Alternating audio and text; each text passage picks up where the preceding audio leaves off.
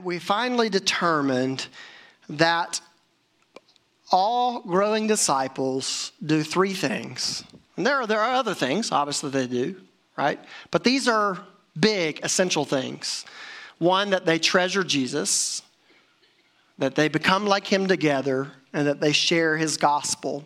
So this morning, we'd like to take a week to discuss the third and final portion of our mission statement, sharing his gospel. And to do that, I want to draw our attention to 2 Corinthians chapter 5.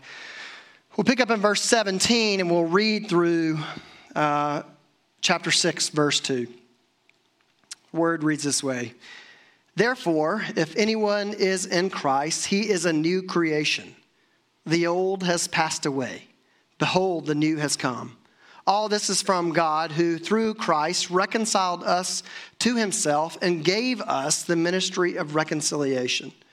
That is, in Christ, God was reconciling the world to himself, not counting their trespasses against them, and entrusting to us the message of reconciliation. Therefore, we are ambassadors for Christ. God making his appeal through us, we implore you on behalf of Christ, be reconciled to God. For our sake, he made him to be sin who knew no sin, so that in him we might become the righteousness of God. Working together with him, then we appeal to you not to receive the grace of God in vain. For he says, in a favorable time I listened to you, and in a day of salvation, I have helped you. Behold, now is the favorable time. Behold, now is the day of salvation. Thus ends the reading of the word of the Lord. Let's pray. Gracious God, we thank you for your provision and grace. We thank you for your word, which feeds us, which nourishes us, which reveals yourself to us. God, give us eyes to see. Give us ears to hear, and minds to comprehend it, and hearts to receive it and to walk in it. Lord, we ask, because it's the only way we know how, that you would work before us in this way.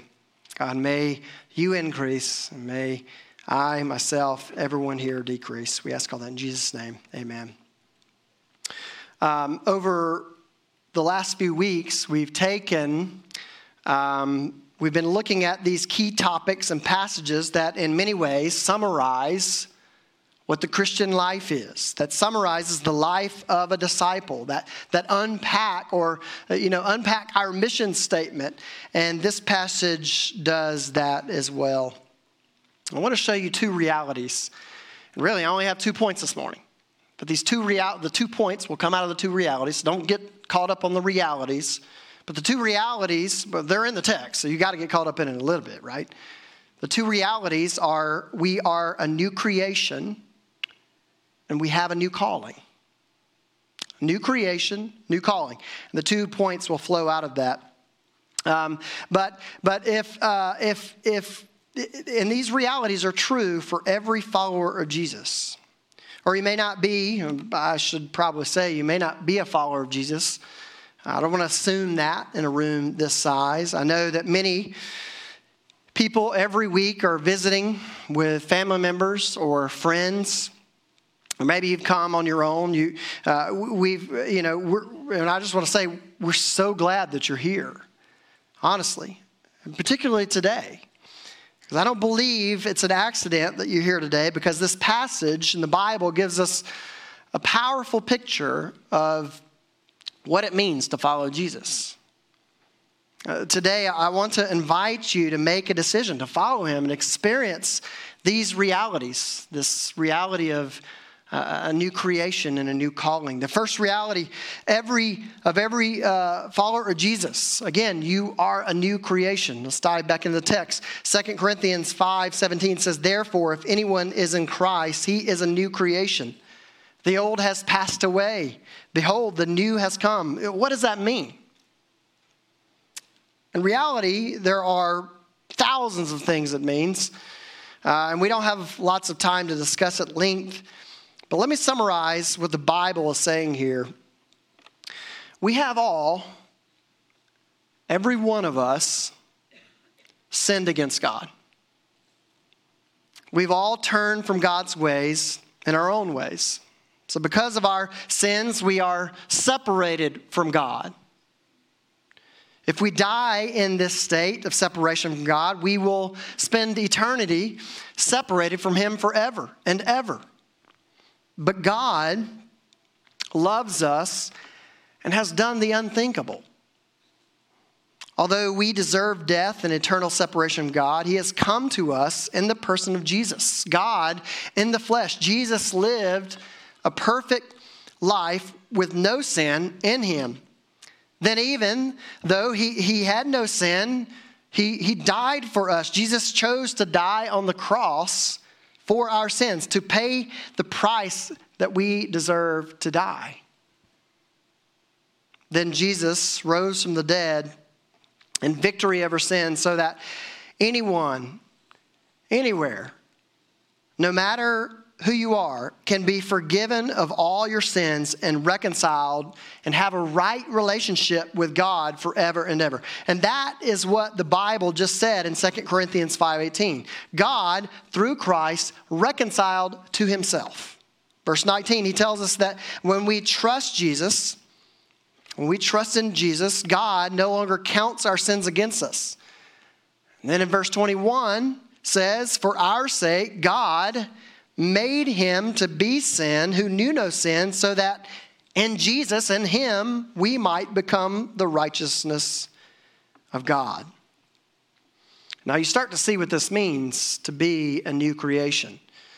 When you put your faith in Jesus, you go from being guilty of trespasses to being forgiven of your trespasses.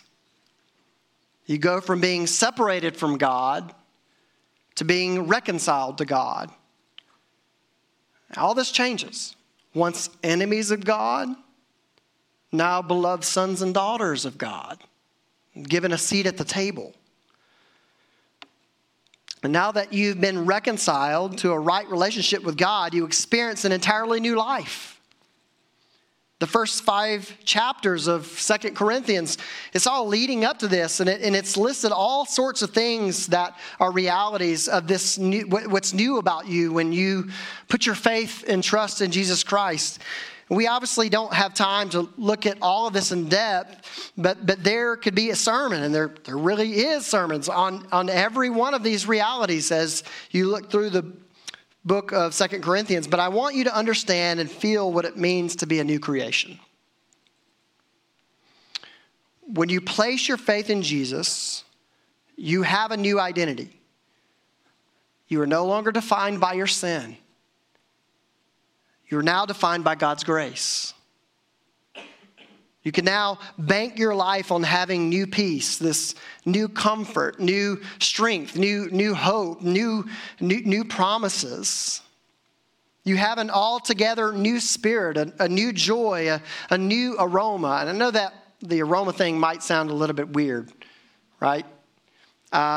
Especially if you don't look at it with a little bit of context. I'm not talking about body odor here. You should still wear deodorant, okay? But in 2 Corinthians 2, Paul talks about how the fragrance of Jesus' character is now a part of and reflected in you. You're an entirely new person with a new glory, new righteousness, new boldness. You are no longer separated from God and afraid of God. You can now boldly come before God as His son and daughter. You have a new freedom. Freedom from sin, freedom from addiction, freedom from the bondage of yourself, freedom from fear and anxiety. You have new sight. You can see what you were formerly blind to. You have new confidence, a new life, new faith, new speech, a new access to grace, a new heart, a new future. And you have a new home in heaven and a new guarantee for eternity. Do you know that guarantee?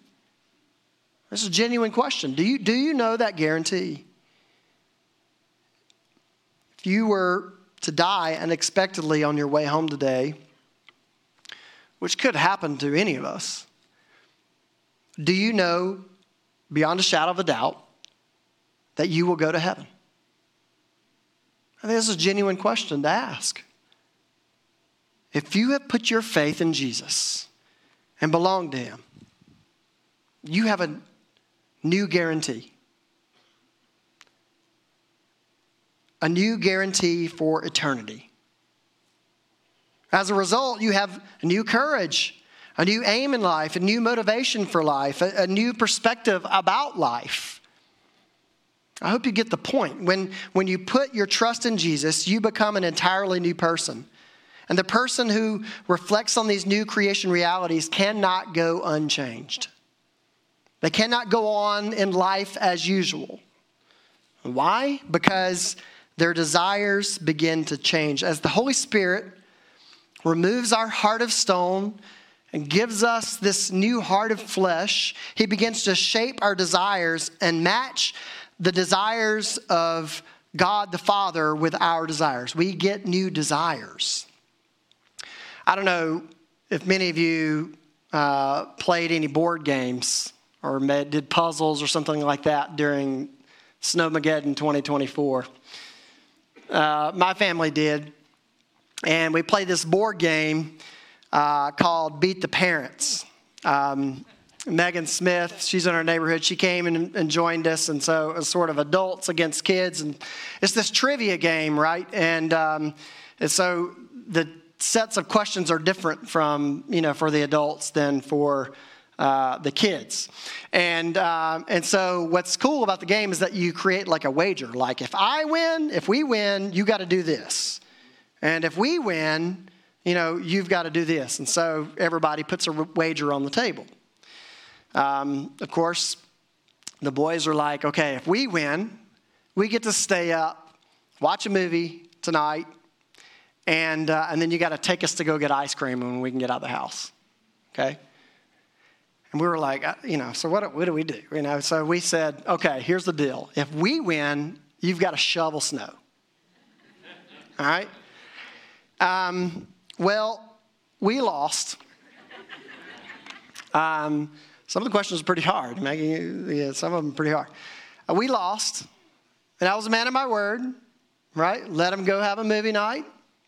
We took them to Dairy Queen a day or two after, although the Dairy Queen blizzards, I guess it was messed up, and so it was like really soupy, and blizzards weren't great. But we got them nonetheless. You know what's awesome? I still made them shovel snow. All right? Now, notice the difference, though, in the wagers given by the adults and the parents. Through time, through life, the things that we think are important, the things that we want to do, they change through time, right? Now, I'm not trying to hyper-spiritualize the to-do list of an adult, okay? Do not interpret it that way. The point is to show you that people change in life. Our priorities change. These things that the things that we find important, the things that we want to accomplish and do in life, they change. The same is true for the Christian when they delight in the Lord. The same is true for the Christian as they sit and reflect on these new creation realities that we just talked about. The Holy Spirit shapes us into this new creation, new priorities, new desires. And this is what happens in the life of a genuine believer.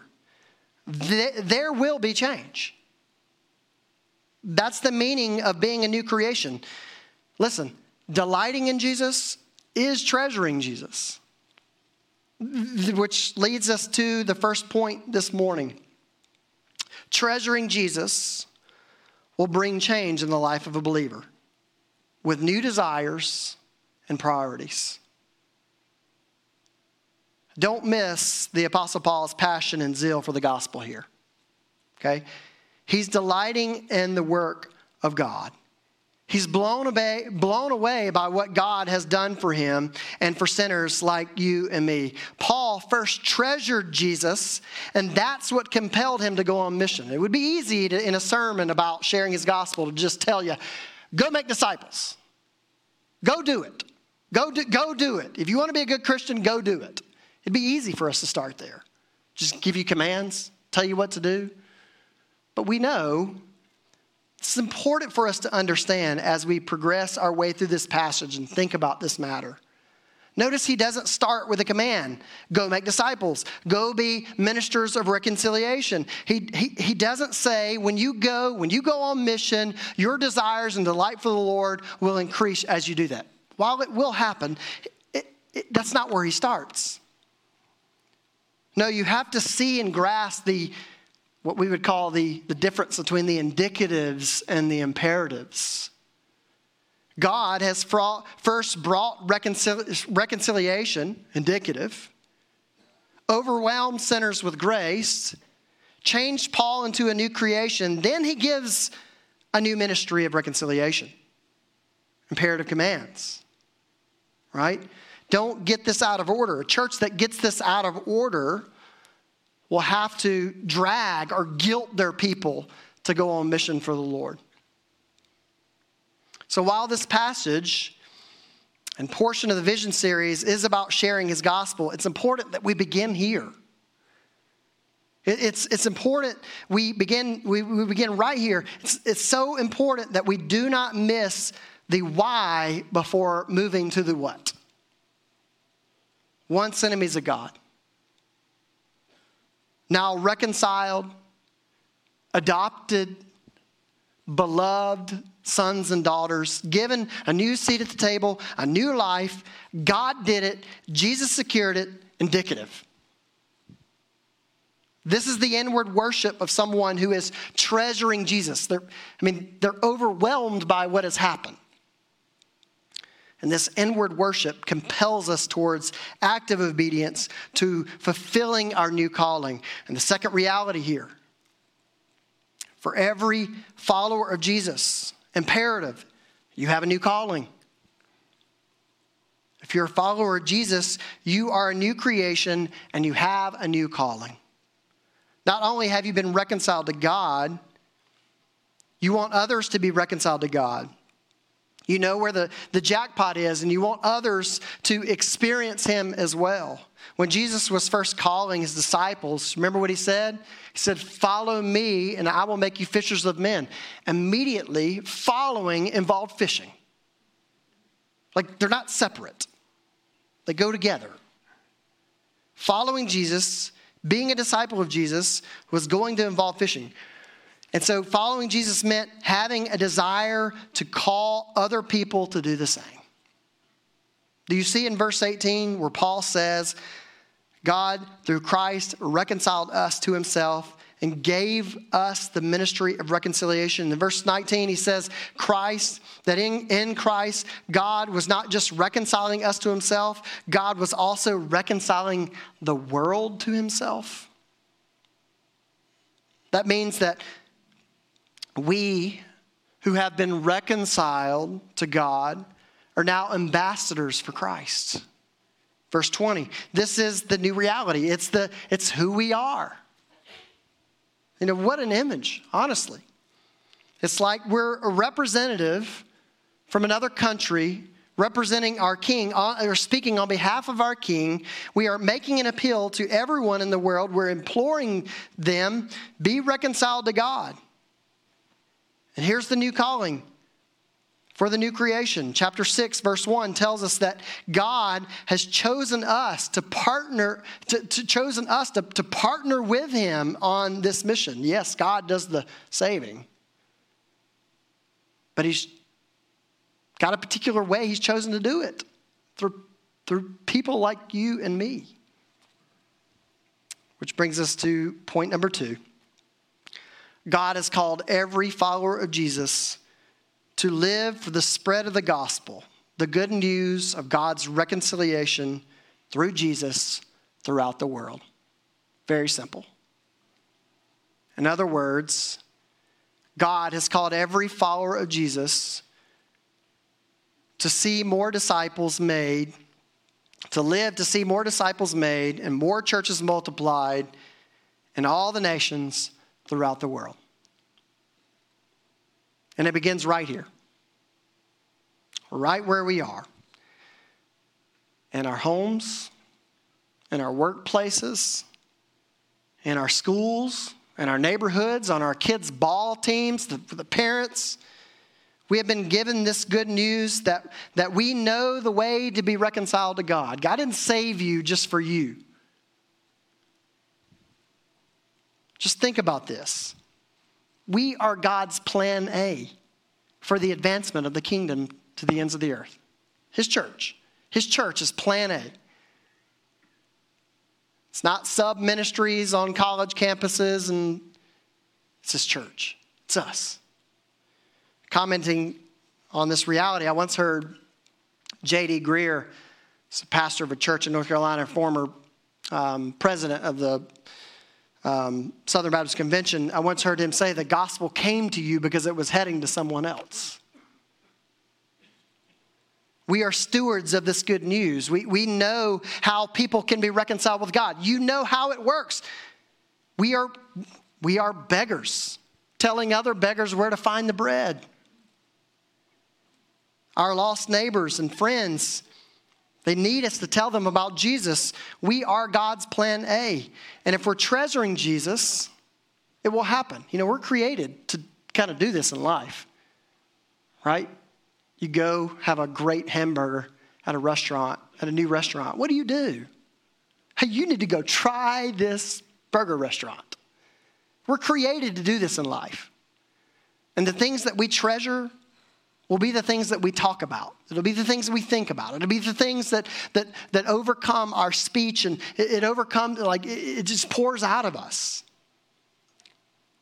Mark Dever, in his book, The Gospel and Personal Evangelism, says, what does such love require of us? It seems to require that what we want for ourselves, what we want for those we love too.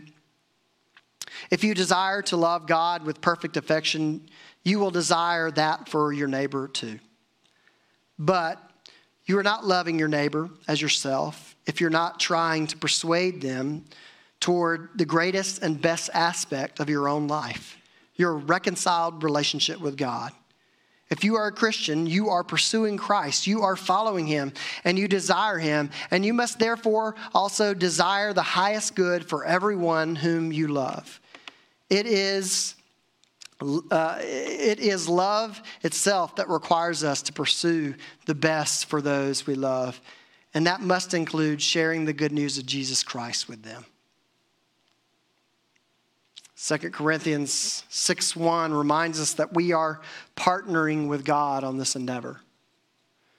Yes, God, again, does the saving work, but He's chosen us like tools in the hands of a master craftsman. He is choosing to use us for the task, to urge people to be reconciled to God, to believe that Jesus paid it all, believe in the gospel to be reconciled. But here's the deal. You and I both know this is not going to be easy. In fact, it's going to be really hard. In the ministry of reconciliation, it is guaranteed that you will be used. You will be taken advantage of by the people that you're pleading with to be reconciled to God. It's going to be hard. It's going to be messy. It's part of the process, and yet He still lavishes His grace on us. In chapter 6, Paul doesn't shy away from this. He tells you he's going to be with you. He's going to show you grace. This is where it's going. Chapter 6, verse 4 to 10. This is what he says. But as servants of God, we commend ourselves in every way by great endurance in afflictions, hardships, calamities, beatings, imprisonments, riots, labors, sleepless nights, hunger, by purity, knowledge, patience, kindness, the Holy Spirit, genuine love, by truthful speech and the power of God, with the weapons of righteousness for the right hand and for the left, through honor and dishonor, through slander and praise. We are treated as impostors, and yet are true, as unknown and yet well known, as dying and behold we live, as punished and yet not killed, as sorrowful, yet always rejoicing, as poor, yet making many rich, as having nothing, yet possessing everything. Listen, it's going to be really, really messy. But in God's economy, that's not a problem. Why? Because there's grace. Because he uses grace and people to bring reconciliation. So we're to take that first step. That's what he calls us to. He calls us into the messiness that sin is destroying. This really is a gift that God is giving us. And you may be saying, Adam, you're not really selling this gift. Right? You're not really, what's the point here? Where's the gift part in all of this? Listen, there's no greater gift on this earth than being used by God to be the tool of grace. What's the alternative? To be abandoned by God? Right? Rejected? But he's given us much grace. And he's chosen to use us. We know how sinful we are. We know how jacked up we are. He gives us the thrill of being sinners who get to showcase as sinners the forgiveness of sins. We walk in light with people we don't have to pose to be what we know we aren't anymore. He gives us the grace and mercy to live with the spotlight on all of our sins, because when we live with the spotlight on all of our sins, it showcases the grace of God on sinners like you and me. And we know that we could do and need to do better in these areas. In fact, elders, in one of our upcoming elder meetings, we're going to be talking about how do we practically do this? And okay, Adam, we get it, but how do we practically do this? And we're going to be talking about that. About building, how to better build intentional relationships with people. How do parents build relationships with the parents on their kids' sports teams, and maybe a running club or whatever it may be, where you're spending time with the sole intent to tell people about Jesus. Maybe that's the old school way of knocking on doors and inviting people to come to worship with you. I mean, we're going to be thinking about some of these things. We know we can do better. We know we can do more right here, right where we are. But it's not just right here that we want to see people be reconciled to God. Our vision is also to see the kingdom of God advance to the ends of the earth. This is our new identity. We are global ambassadors for Christ. This means the global cause of Christ. It dictates everything that Christians think, that we desire, what we do. The global and worldwide cause of Christ, which is to make disciples of all nations, to spread the good news of God's reconciliation all over the world, is now what drives the Christian. The global cause of Christ drives the way we pray, the way we spend our money, the way we spend our lives. This is so significant, yet so missed. So many professing Christians are content to be reconciled to God in Christ, but have missed what it means to now be an ambassador for Christ in the world. Living to invite and implore people to be reconciled to God. It's what the Christian is. Members of Capshaw, every follower of Jesus in this room, as new creations, as men and women who have been reconciled to God in Jesus, we live for the world to be, we live and long for the world to be reconciled to God in Jesus. This is why we talk about not just reaching North Alabama, but all the nations. Because this is the way God talks. We talk about global missions because God talks about global missions. God's entire goal in history is all headed towards all men, all women, or men and women from every tribe, every tongue, every nation gathered around his throne, and they're reconciled to himself. I mean, just read the end of Revelation. That's the goal. That's where God is aiming. And if that's God's goal, then what should our goal be? If it's not your goal as a Christian to reach all the nations, and it's God's goal to reach all the nations, then I would ask, who needs to change? God wants the world, so we want the world. Some of you may be asking, and I hope you are, Adam, how do I grow in this desire for, reaching the world? How do I grow in this desire to share the gospel? And I would come back to where we began. How do I grow in a desire to see the kingdom of God advance to the end of the earth? I'd point you to Psalm 37, verse 4. Psalmist says, delight yourself in the Lord, and he will give you the desires of your heart. The psalmist and Paul understood. They understand how this happens. Delight in the Lord. Treasure Jesus. And he will give you the desires of his heart. They will most assuredly, they won't be your desires. If you delight and treasure in Jesus, you can guarantee they will become, your desires will be influenced and be driven by his desires. As new creation, you begin to embrace this new calling. In closing, I'll say, for our sake, he made him to be sin who knew no sin, so that in him, you and I, all who trust in Jesus, might become the righteousness of God.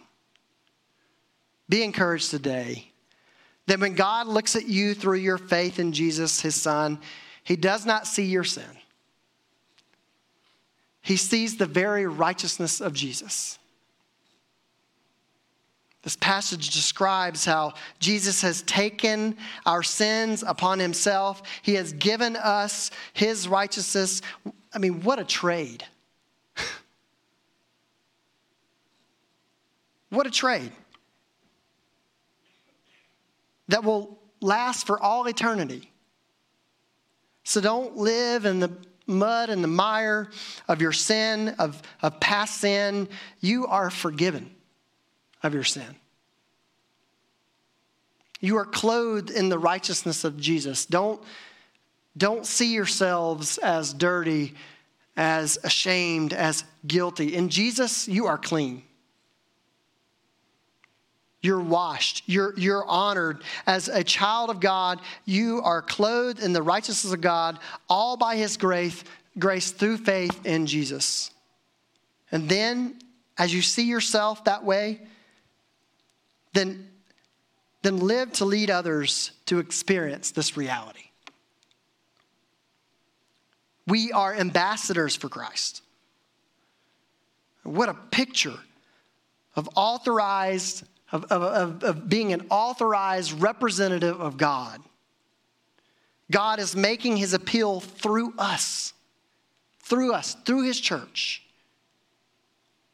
What a powerful picture that God is appealing for people to come to him, to know his love, to be brought out into his family, into his kingdom.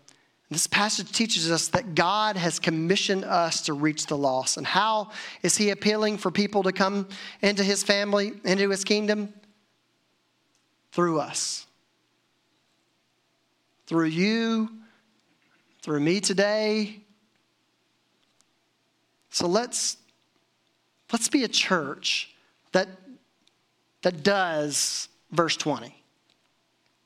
Let's implore people today on behalf of Christ as ambassadors and representatives of Jesus. Let's implore people today to be reconciled to God.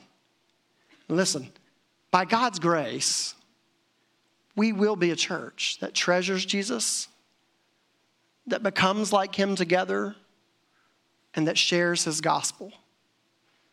But please do not miss where we start. Delight in the gospel. Treasure Jesus. God will give you the desires. And we're going to work on systems and ways to do that.